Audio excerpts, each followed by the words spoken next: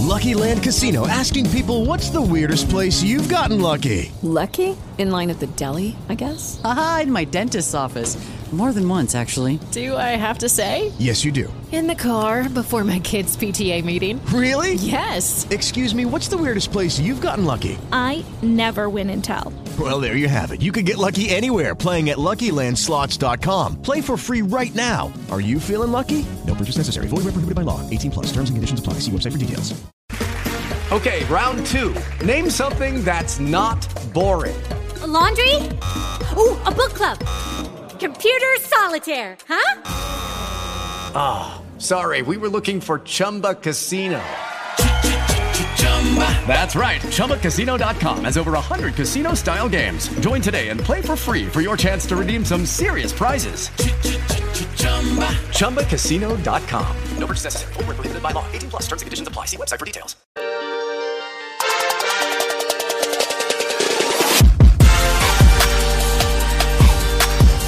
What's going on, everyone? Welcome to the Awesemo.com NFL Strategy Show, Monday morning quarterback edition. Woo! Week 6 in the book. And Derrick Henry, man, Derrick Henry put a beating on a lot of people who then claimed that he was a terrible play and you're an idiot for playing him. Well, Blenderhead isn't saying that, and neither are a bunch of other people that won a ton of money with Derrick Henry. That's only one of the many things we're going to get into on today's show, and we're happy to have you guys with us.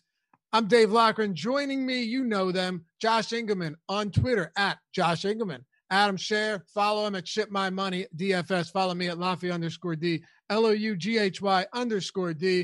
Adam, I'll start it off with you, and we're going to go through the process. Josh is working the controls today with Fantasy Cruncher, looking at lineup study and a bunch of other stuff to really break down what we had from week 6 and what we can apply for week 7. But the conversation on Twitter about Derrick Henry was really something else. So you actually went through to see how many people played him, how many people didn't. And we're talking about how many good, like professional players played him and how many didn't. And I don't know, you have the results. Yeah. So I went through and just looked at a few names. Petty theft, 41%, Alex, 26%, Chipotle and Papa Gates, 0.7 and 2%, and then Ricky D 23%. So I personally came in at 20%. Seemed like, most people were kind of just getting around the field. I don't know, the Twitter conversation just kind of summed up what Twitter is. Like, there's no nuance or anything. Like, Derrick Henry being a marginal play at his ownership turns into you're a fish if you played Derrick Henry. Like, I don't know, it was just bizarre.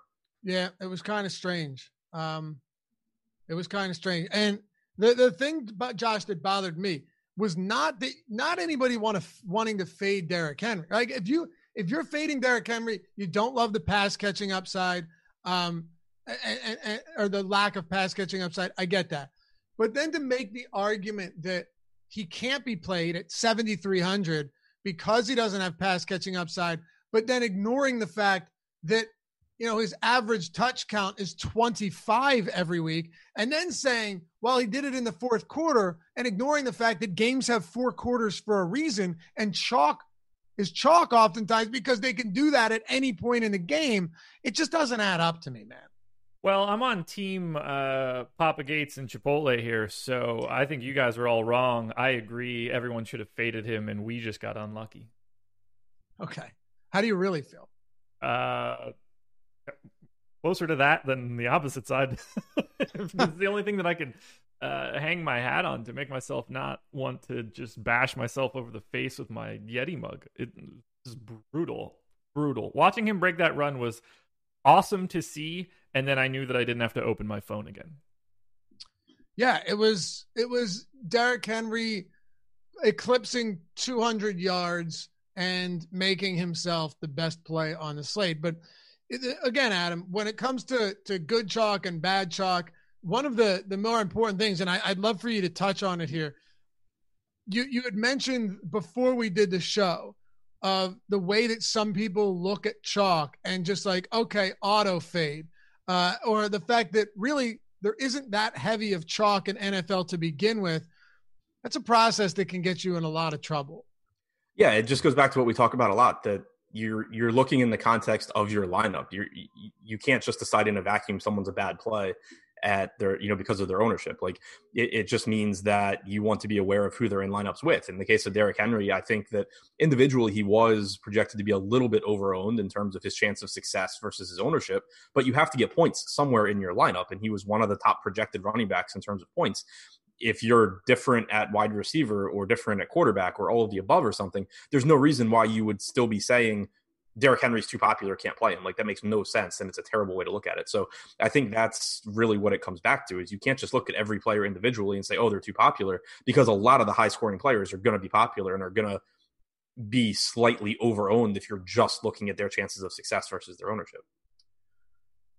Josh, I guess we can take a look here at some lineup study numbers, and we can pull up the $500,000 slant. Yesterday, let me tell you, that whole afternoon slate was unreal.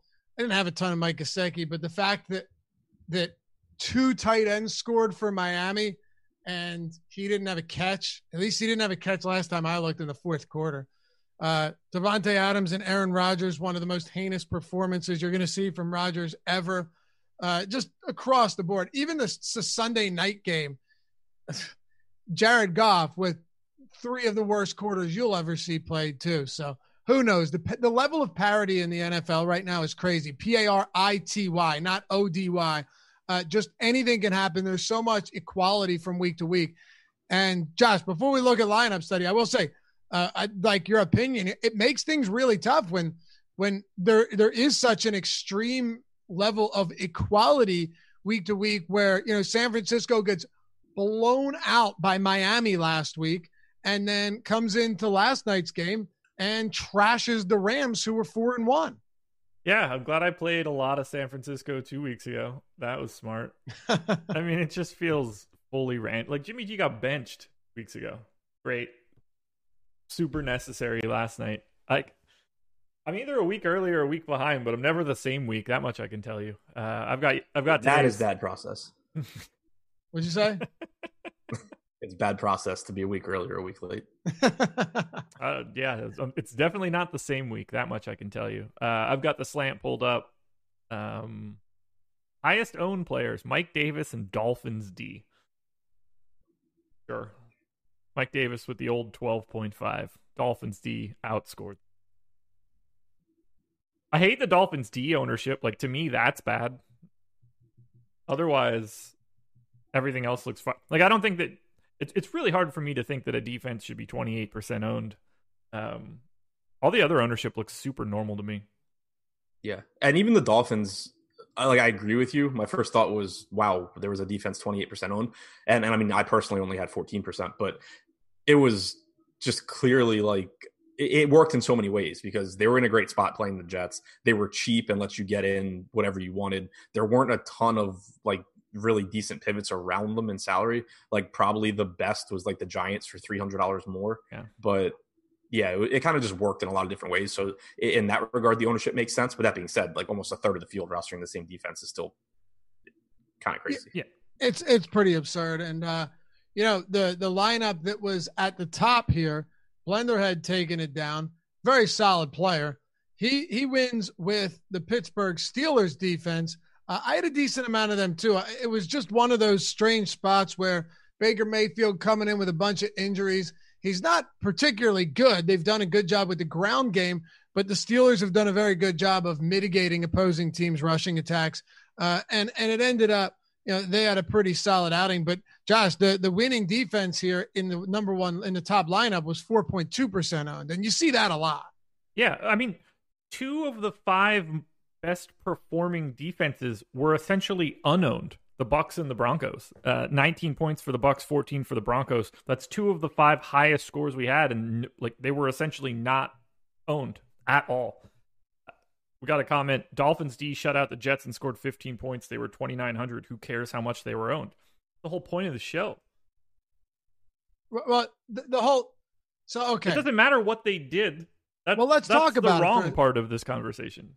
Let's talk about it for a second, because some people might not be familiar with defenses. I'll go to you, Alec, or Adam.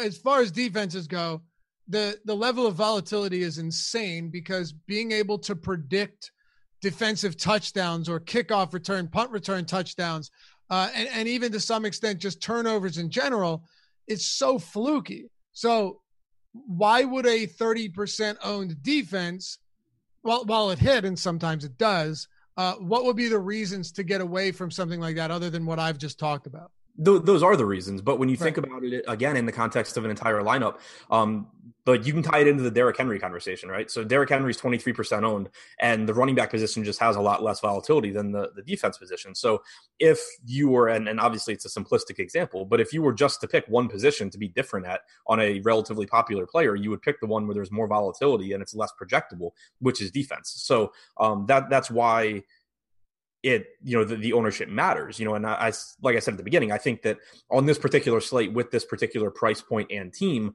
their ownership deserved to be higher than most. Yeah, I played a lot of Dolphins. Would be. But when you're pushing 30%, that's still kind of ridiculous. Like you're talking about, in a 65,000 person tournament, like 20,000 people or 20,000 entries playing the same defense when we know the defenses are incredibly volatile. How much Miami defense do you think you get? I don't want to point it out like this, but after the fact, so it doesn't really matter. We projected 18.5. They were owned 28. If you knew that it was 28, you'd probably have 0 or close to it at that point, right? I'm guessing I would have been down. I was at 15. I'm guessing I would have been down around like 8, 9, 10. Like, I mean, wherever I was, I don't even know a quarterback. So like wherever I had like Daniel Jones stacks or something, I probably would have been fine playing the Dolphins. Right. You look at Blender, who won it. He had 1, 2, 3, 4, 5, 6, 7, 8, 9, 10, 16 defenses. And that was 77 lineups, not 150 lineups. That's, Josh, one way to go about it. He had 10% Dolphins, 12% Ravens, 9% Vikings, 8% Colts, 8% Patriots, 6% Panthers. And the reason people do that is obviously because you want to have exposure to a lot more defenses than just a couple because it's so volatile. I mean, I think we should just get rid of defenses altogether. I don't know why we use it. Another flex spot would be pretty awesome. Yeah, it would. But we do have defenses. And as a matter of fact, defense plays a pretty big role in whether or not you win contests. Which is wrong. It is wrong. But you're right. But that shouldn't be like the linchpin shouldn't be the most random piece of the lineup. I agree. I mean, I absolutely hated when FanDuel had the kicker. And it's not so long ago that they got rid of that. The kicker position, when I would see someone win tournaments, I remember I had a couple weeks where I just had phenomenal, this is back a while ago, right? Where I'd have phenomenal spots and I'm like, top 40, top 30, and everyone ahead of me has the same kicker who scores 23 fantasy points. Like, you can't predict that stuff. And then people will be like, well, yeah, you can. You take a team that's really good in between the 20s. They're not great inside the red zone, and they've got a kicker with a great leg. All right, pal. Good luck predicting that every single week. It just made it so much less fun, too. Like yesterday, for example, you would have been drawing dead if you didn't have Brandon McManus from the Broncos. Like, right. Great point. It ruined it. And defenses, at least to a lesser extent, normally you're not going to have defenses that like you have to have. But yeah, like yesterday, it would have just been a brutal experience. Like, oh, I have Julio Jones and Justin Jefferson, but I don't have the Broncos kicker, so I can't win. Right, exactly. Hey, by the way, guys, if you haven't subscribed to the channel yet, go ahead, hit that subscribe button. It's the red one. It'll turn gray afterwards. Maybe it won't for you. I don't know. I've got my YouTube in night mode now, Josh. It looks pretty sleek, pretty cool on the phone, on the desktop. I dig it, man. I go night mode across the board, but hit that subscribe button and the notification bell as well. And hey, hit the thumbs up too. Like Josh said, we're moving on to the subscribe, right? But we appreciate when you like these videos. And if you don't like them, hit the thumbs down twice. You can hit it twice, okay? Let's move a little bit further here and talk about some of the highest exposed guys that ended up being. You know what? No, we'll go to our chalk and our bust report in a little bit, Josh. But among the top lineups, right? Usually you'll pull like the top 1%, the top 0.1%. Who did you need to have, Derrick Henry and Julio Jones, of course, being two of those. Was there anybody else that just seemed to work into these builds that was in a ton of those spots? Yeah. Do you want me to just filter my lineups and sort it inversely? Because I could tell you exactly who you need. Whatever works for you. That'll get you there pretty quickly. All right. So less than top 1%. Derrick Henry in 80% of the top 1% lineups. Justin Jefferson 71%. Then Julio and Dolphins D both in the 50s. After that, you'd take a step down to Trey Burton 38%. Glad I called him out on the show. That got me nowhere. Glad I used A.J. Brown as my 100 yards and a touchdown pick. That didn't win, but he still scored twice. It's so bad. And a couple of my single entry lineups, I went in and I was making some of them by hand, and I had Trey Burton in there, and then ended up going with Irv Smith instead. And like, was it an absolute killer? I don't know. Burton had 21.9 at 3,100. Irv Smith had 11.5 at 2,500. It's not great at all. And it's probably not worth the $600. But, you look at the top lineup, Adam. T. Higgins was in it. Big game Julio, Trey Burton, Steelers, Justin Jefferson, who's now had two monster games this season. Brandon Cooks with another big game. Mike Davis, 21 looks in this one, but only 12.5 fantasy points. Derrick Henry and Matt Ryan. You said before we started the show that you really liked this lineup. Yeah, I love the lineup because it almost looks like a lineup that he would have built by hand. I don't know if he just is much more efficient with optimizers than I am, or if this lineup just, kind of came together that way. But like every piece of this lineup either correlates with another piece or leverages against a popular piece. Like Justin Jefferson going off. If Justin Jefferson goes off, there's a good chance that Madison has a bad game, and he didn't have Madison. So you have that. Brandon Cooks correlated with Henry. You had T. Higgins was, I think, just a good play and correlated with Trey Burton. Julio Jones correlated with Jefferson and Ryan, obviously. The only piece in here that was kind of on an island was Mike Davis, who was just one of the most popular play on the slate. So it just, I thought, was a really good lineup in terms of construction, as well as obviously having the right players. Just everything, a lot of positive correlation within the lineup and a lot of negative correlation with chalk pieces that he didn't play. All right. So if you're looking at all of the top lineups, Josh, you already talked about a lot of the guys that needed to be in it. What players were in these lineups what players were the highest owned that you didn't want to have? Who do we have that was just the chalk busts? Usually every week there's a few of them. Now, a lot of chalk did go off this week for sure, but are there any players that really stand out as, man, I wish I didn't have them in my lineup, along with 20+% of other people? Now we can just look at my regular ownerships. But Madison was about as bad as it gets. 4 fantasy points. He's the third most owned player in the slant. That didn't go well. After that, there wasn't anybody that was like really, really bad.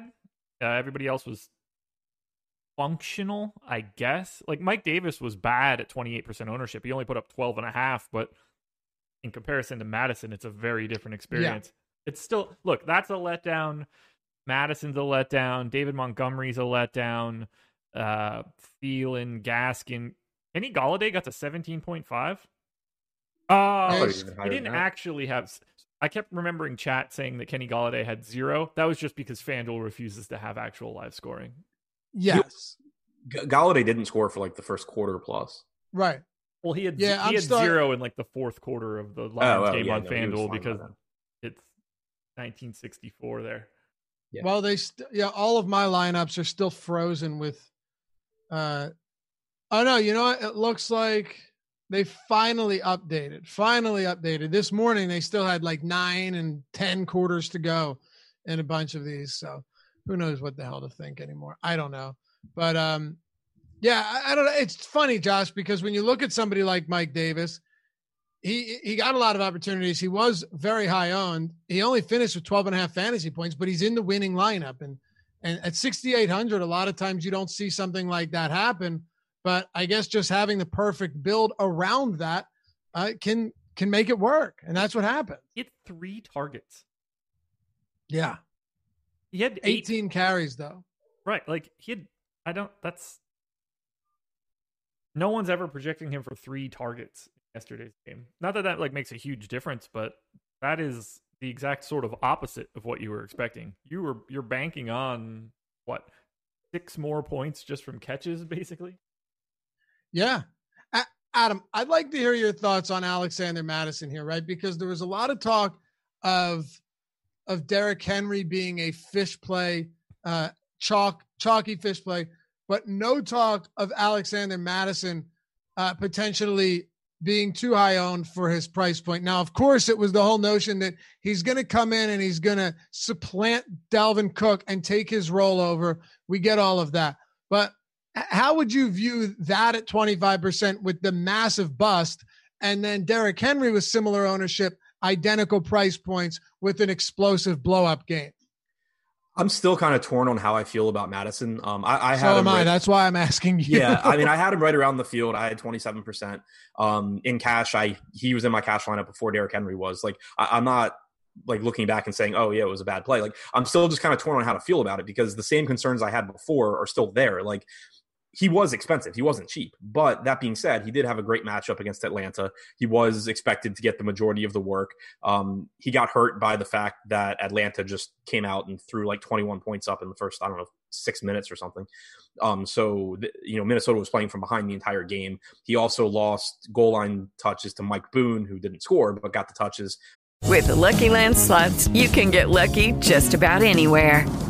This is your captain speaking. We've got clear runway and the weather's fine, but we're just going to circle up here a while and get lucky. No, nothing like that. It's just these cash prizes add up quick. So I suggest you sit back, keep your tray table upright, and start getting lucky.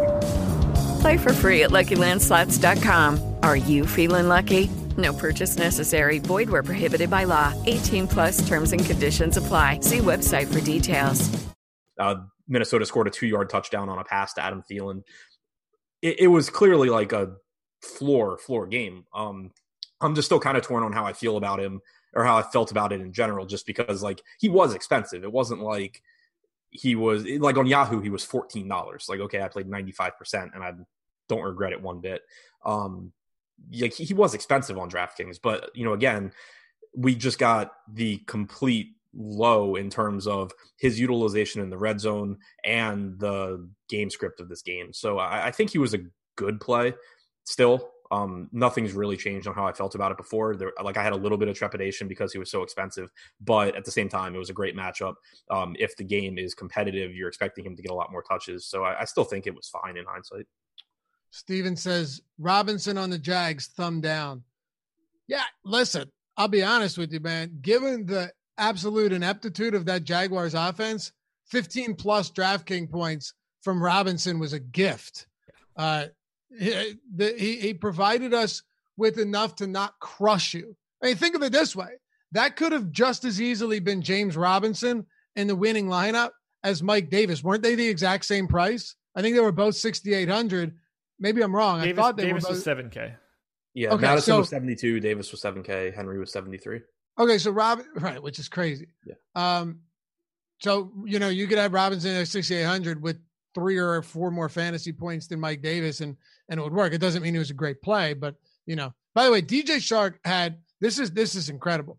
14 targets, 7 receptions for 45 yards.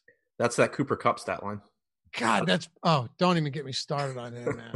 Don't get me started on him. I was on Twitter and some people were livid with Cooper Kupp. Man, they really take this shit personally. Yeah, I know at one point in the fourth quarter, he was leading the team in targets and he had 0 yards. That's who Cooper Kupp did? Kupp, yeah. Decent. Wait, how many targets did he have? At one point, he had 7 targets, 1 catch for 0 yards. I remember the one for 0. Yeah, I think he ended up, I don't have the numbers in front of me, but from watching the game, I think he ended up at like probably 9 targets, 2 catches, 12 yards or something. That's insane. 14 targets for 45 yards for Chark. That's really hard to do. It's really hard to do. Yeah, no question about it. It's almost as bad as the AJ Green game from earlier in the year where he was like 3 of 13 for 23 yards, something egregious. By the way, it's nice to see that he got resuscitated. AJ? They broke the paddles out for that guy. Yeah, I mean, it was decent. I mean, he's Did he actually have a targeted game? double-digit times. Eight right. for 96. I mean, that's 8 for 96. I got to say, I'm beginning to get a little bit skeptical of this Indianapolis Colts defense. I think they've faced a lot of pretty bad teams and they've looked pretty stellar, but I don't know how much I'm buying into this. Do you buy into Joe Burrow, Josh? Yeah, absolutely. Do you? Yeah. Look, I'm all about just getting the high-end talent at quarterback. Sometimes you need to just take Tua if you need to. Sometimes you need to take Jalen Hurts and get a new quarterback. Yeah, I'm all about that. To be fair, Wentz actually had an amazing second half of that game. I mean, he did. Your tweets were reading like you were ready to get rid of him at halftime, too. Oh, no, I was. I'm still ready to get rid of him. That doesn't take away from anything. I'll tell you what I am excited for. Travis Fulgham, I think, is going to be legit. Like, this kid looks really good. He had another 7 for 76 and a touchdown, 25% target share again against the tough Baltimore secondary. Buying into that entirely. Adam, I think we're going to look back in history at last week's game between the Steelers and Eagles, between Claypool and Fulgham, and say, oh, that was the beginning of something pretty big, because Chase Claypool is going to be a stud, and somehow the Steelers have never missed on a wide receiver that they've scouted and drafted. I was going to say that's heaping a lot of praise on Fulgham because Claypool is an absolute monster. Yeah. For sure. Oh, I'm not saying I don't anticipate Fulgham being Chase Claypool. What I'm saying is for a 6-round draft pick that was cut from 17 teams, I think Fulgham's going to be pretty good. Like I'm fully buying into him, but yeah, Chase Claypool, whew, man, he's sick. He also has a much better quarterback though. So how is Fulgham going to be any good if he plays for the Eagles? He's due to be hurt immediately. Well, yeah, I mean, if that, it's like the state of Pennsylvania can only have X number of good receivers, and the Steelers just grab all of them for decades. Well, no, the Eagles get them. They're just on injured reserve. They don't. No, the Eagles don't get them. They don't. The Eagles haven't had a good receiver since the one was doing push-ups in his driveway shirtless. Going back to the TO days? Yeah. That's crazy. Red Barnett. Yeah. Even in the Super Bowl winning year, it was like, Alshon wasn't 100%. Zach Ertz was the guy. Corey Clement was getting. Yeah, you're right. I mean, what you're saying is that Super Bowl was a fluke.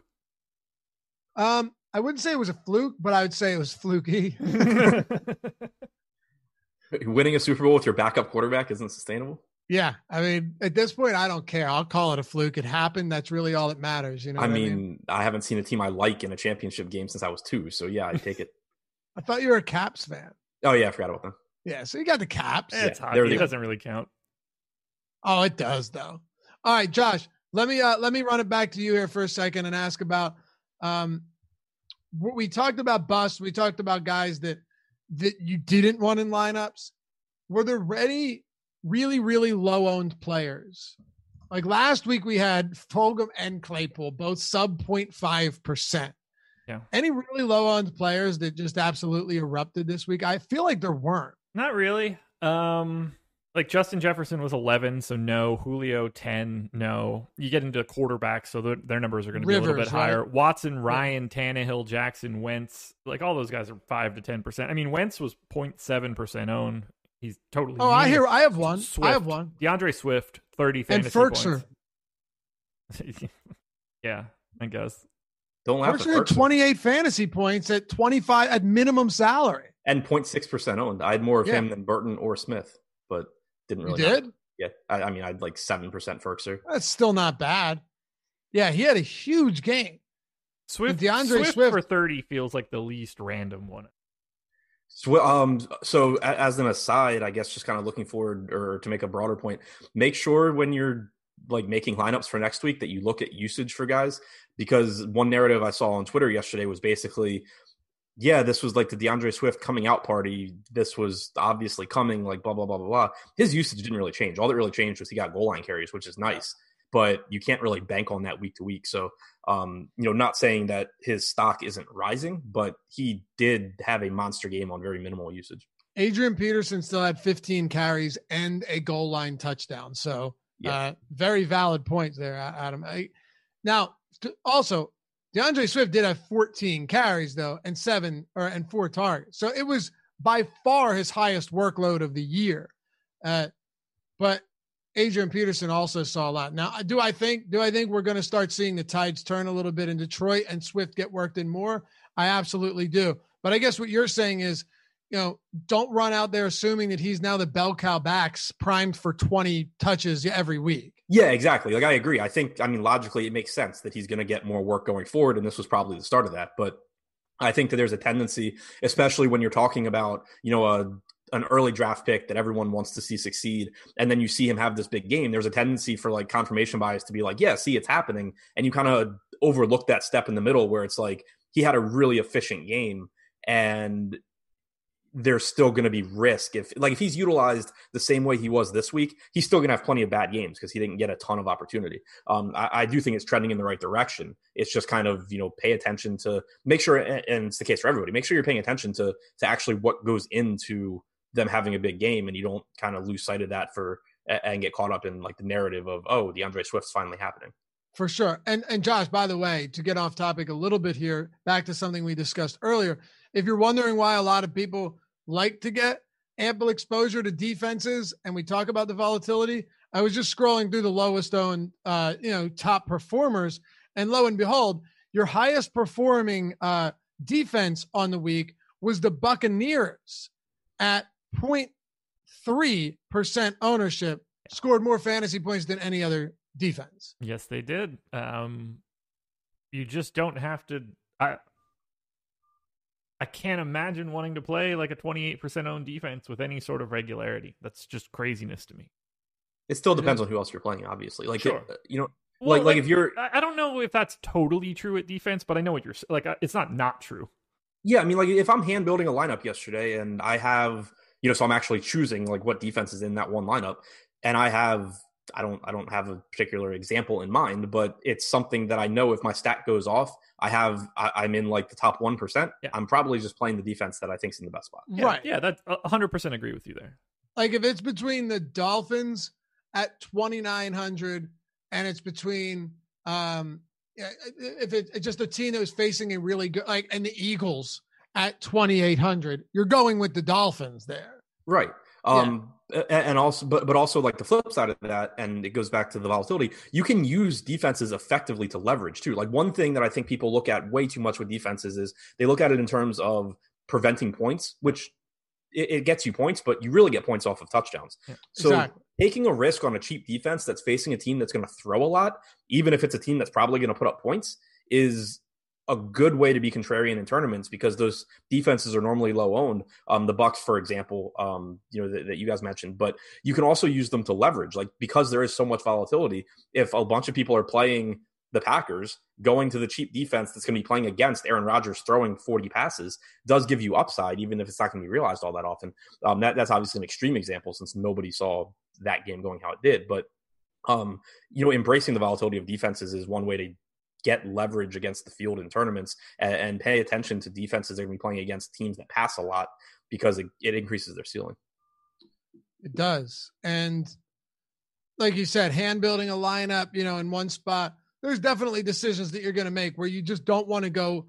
You don't want, I think what you were ultimately saying is you don't want the Eagles you don't want your defense to be the reason that you lost that tournament because your stack went off and you went insane with a hand build and a single entry with a team that was, double digit dog.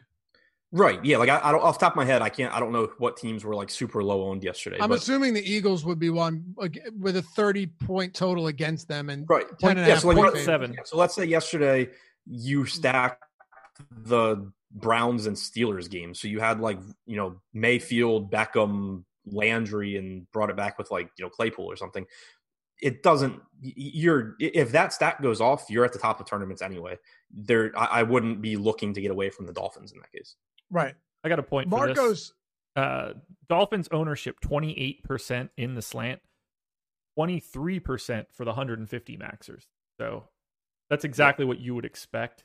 To me, in that case, a defense gets disproportionately owned in the aggregate. The 150 maxers bring that sort of back to neutral a bit. Yeah, like looking across the people that I had pulled up, Petty Theft had 20%. I had 15%. Alex had 28. Chipotle Brothers had 34 and 41. Ricky D had 13. So, I mean, yeah, you pretty much saw everyone play them. It was just, some of us pulled it down a little bit. And everybody plays them less, I would expect, if we estimate their ownership slightly higher. That's possibly true. Marcos actually asked a question. He put a laughing emoji, so I don't know if he was serious, but he said, wait, so people don't pick defense to save salary on other positions? No, you absolutely should. Yeah, exactly. You should. It doesn't mean, though, that that's the be all and end all. Like, it doesn't mean that you only play cheap defenses every week. And it's another spot to pay. Yeah, because obviously it's slate dependent. It's another spot to pay attention to. I think it was 1 or 2 weeks ago when Baltimore played Cincinnati. They were actually one of my highest owned plays because they were expensive. They were like 4% owned, but I didn't have any trouble finding finding value I liked at other positions. And so I just jammed in a bunch of Baltimore in a spot where I thought they could get a lot of sacks and they'd be playing a quarterback that was going to throw a ton. And so, paying up for defense can be a way to be contrarian, but you don't want to do it at the expense of upside at other positions. You need it to be a slate where you have value at running back and wide receiver. For sure. And ultimately, Josh, the chalk at a lot of positions went off this week, and sometimes that happens. Yeah. But let's actually end on this. I'll ask both of you guys because I think this is applicable not just for football, but for other sports as well. Baseball is a little bit different, especially given that chalk at a hitter position, they all get 4 or around 4 opportunities, and the best baseball players still fail like 70% of the time. That common saying, whatever it is. But as far as like chalk goes, is there a balance that you try to find when it comes to coming in around the field, well above the field on chalk, coming in way under the field on chalky plays? Because as you mentioned, it may have been before the show that chalk in football isn't like chalk in many other sports. It's a lot more, it's tamped down from other sports. So your thoughts on approaching chalk with people saying, fish play, this, that, great play, bad play, should have been higher owned, should have been lower owned, etc. I mean, I just basically, nobody is generally speaking chalk. Mike Davis at 28% ownership is not a particularly high number. It's sort of like golf. These guys get into the high 20s. The highest owned of anyone? He was. Yeah. Okay. On days where you have, was it week 1 or week 2, Boston Scott gets to 40 or 50 because these guys get a different role and a lower price. That is actual chalk. This is just the guys that happen to be owned the most. And I think there's a distinction between those two things. So much of it for me just simply comes down to who else is in that salary tier, how owned are they, and how much do I think they should be owned. And that's sort of what got me, I don't want to say into trouble, but Davis, Madison, and Derrick Henry were 3 guys separated by $300, all with very similar projected ownership, with very similar projections. I had Henry a half step behind those 2 guys, so I ended up with a bunch of Madison. I ended up with a neutral amount of Madison, a bunch of Mike Davis, and minimal amounts of Derrick Henry. That could have adjusted with an extra half point projected to Derrick Henry. That entire scenario could have been reversed, but that's just how that scenario worked out for me. I ran out of ownership in that salary tier. It didn't have anything really to do with how any of those 3 guys were projected from an ownership perspective. They were all basically the same guy. I just chose wrong. Same question to you here, Adam. Yeah, I think the piece, there's 2 pieces when you look at chalk, and everyone just talks about the ownership number. The other, just as important piece, is chance of success, and that formula is really how you determine where you should end up on them. If someone is 60% owned, but somehow has a 90% chance of succeeding, then they're too low owned, even though they're 60%. So you really have to evaluate both sides of that. And I think on yesterday's slate, for example, Madison and Davis and Henry were more or less owned where they should be, maybe a little bit over owned. And I think, for me, that's why I ended up basically right around the field on all 3 of those guys. There were plenty of lower owned guys that I thought had a better chance of success than their ownership. Devontae Freeman being one that I got up to a lot of, but it really just depends their chances of success versus the other players at their price point and at their position. in determining how you want to approach it. There's so much talk about just looking about ownership and chalk, and it's only half the equation, and it leads you to some really bad conclusions, I think. Yeah, for sure. Great analysis, fellas. You see the lineup study, by the way, on the screen. Josh and the three of us have scrolled through it every week here on the Monday Morning Strategy Show. You can get that add-on at awesemo.com. So if you do decide to sign up, you want to join us over at awesemo.com/join, by the way, be sure to decide and check out whether or not you want to get the Fantasy Cruncher add-on. It's not just a lineup study like this, but amazing optimizer. There's so much you can do with it. They're always adding new features for all of these sports. I mean, it's the best one out there for sure. But we've got all sports, all content, projections, ownership, you name it. You guys that have been with us for a while already know this, but Alex Baker, number 1 ranked DFS player in the world. These are his ownership projections, his top stack tools, his projections, his top player tools, all of that stuff on the site so that we all have the privilege of using that as well. And hopefully winning some money in the process. You could check out the Hall of Fame page too on Twitter and some of the testimonials. We've had a lot of huge wins here with Awesemo subs, and we'd love to have you come join us. So whether it's just a weekly express pass for $3.95 a week, where you get all our showdown content now as well, all of our premium showdown content, ownership, projections, top player tool, you name it, or you want to go with a single sport, NFL weekly, NFL monthly, or you just want to do the whole thing, right?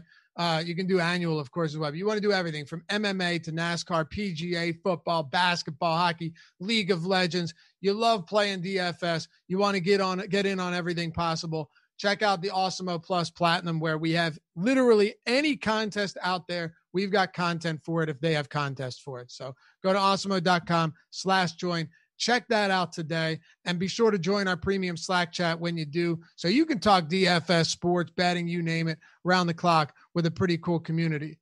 And Josh, we're not asking for likes anymore. No, we want subs, man. Likes are so 2019. All right, that'll do it for us. Thanks for hanging out, guys. And hey, hit us up on Twitter at ShipMyMoneyDFS, at Josh Engelman, and at Laffy_D. And hey, if you like the content, tell your friends about it. Tell them to check out the Awesemo channel. Any way to help us improve the brand so we can keep putting out free content is a huge success or a huge help to us. So we appreciate it. Good luck tonight, guys. Check out Matt Kajeski and my strategy show. If you missed it, it just aired before this. Everything for tonight's 2-game slate with a Millie Maker on DraftKings, the waiver wire report coming up, and a whole lot more. You'll get a live before lock with Alex and Kyle later tonight as well. We'll see you back here soon.